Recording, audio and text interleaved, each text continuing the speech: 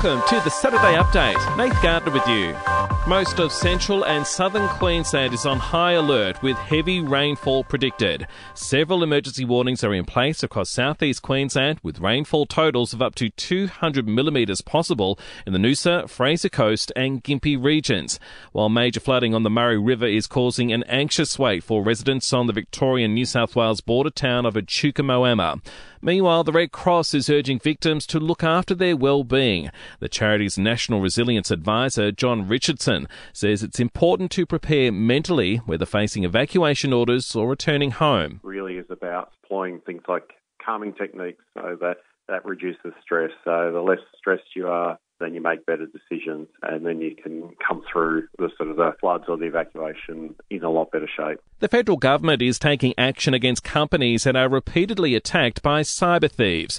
New privacy laws to be introduced to Parliament soon will increase the maximum fine from $2.2 million to $50 million. Attorney General Mark Dreyfus says recent hacks of Optus, Medibank and Woolworths has forced their hand. As we've seen in recent weeks, our existing privacy laws were left hopelessly outdated by the former coalition government. They are not strong enough to ensure that companies properly protect our private information. In the US, former President Donald Trump has been subpoenaed by the committee investigating the January 6 insurrection in Washington to testify about what he knew, while former advisor to Trump, Steve Bannon, has been sentenced to 4 months jail after not showing up to the January 6 hearings. He was convicted on 2 counts of contempt of Congress in July after failing to provide documents relating to the Capitol riots early last year. Briefly, Treasurer Jim Chalmers' first budget is expected to warn Aussies of the potential for high inflation running for longer than expected. And the Prime Minister of Japan, Fumio Kishida, will meet with Anthony Albanese in Perth for wide-ranging talks, including defence and climate.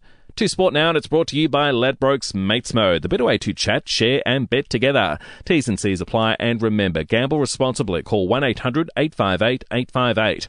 Australia has embarrassed Scotland at the Rugby League World Cup in the UK. The Kangaroos getting up 84-0. Josh Addo-Carr with 4 tries. It's heating up at the Cricket T20 World Cup with Zimbabwe, Ireland, Sri Lanka and the Netherlands joining the Super 12s. Saturday night we'll see Australia meet New Zealand at the SCG and England play Afghanistan at Perth Stadium. And in the NBL, Adelaide has stopped Sydney's winning streak, getting up 92-88. And for even more sports news, make sure you check out the Sports Update. You'll find it wherever you're listening to this show. And in entertainment news, Ellen DeGeneres is returning to TV. After her talk show wrapped up earlier this year, Ellen is coming back with a docu-style series called About Time for Yourself with Ellen, which will highlight how she keeps herself occupied with new hobbies while she's out of a job.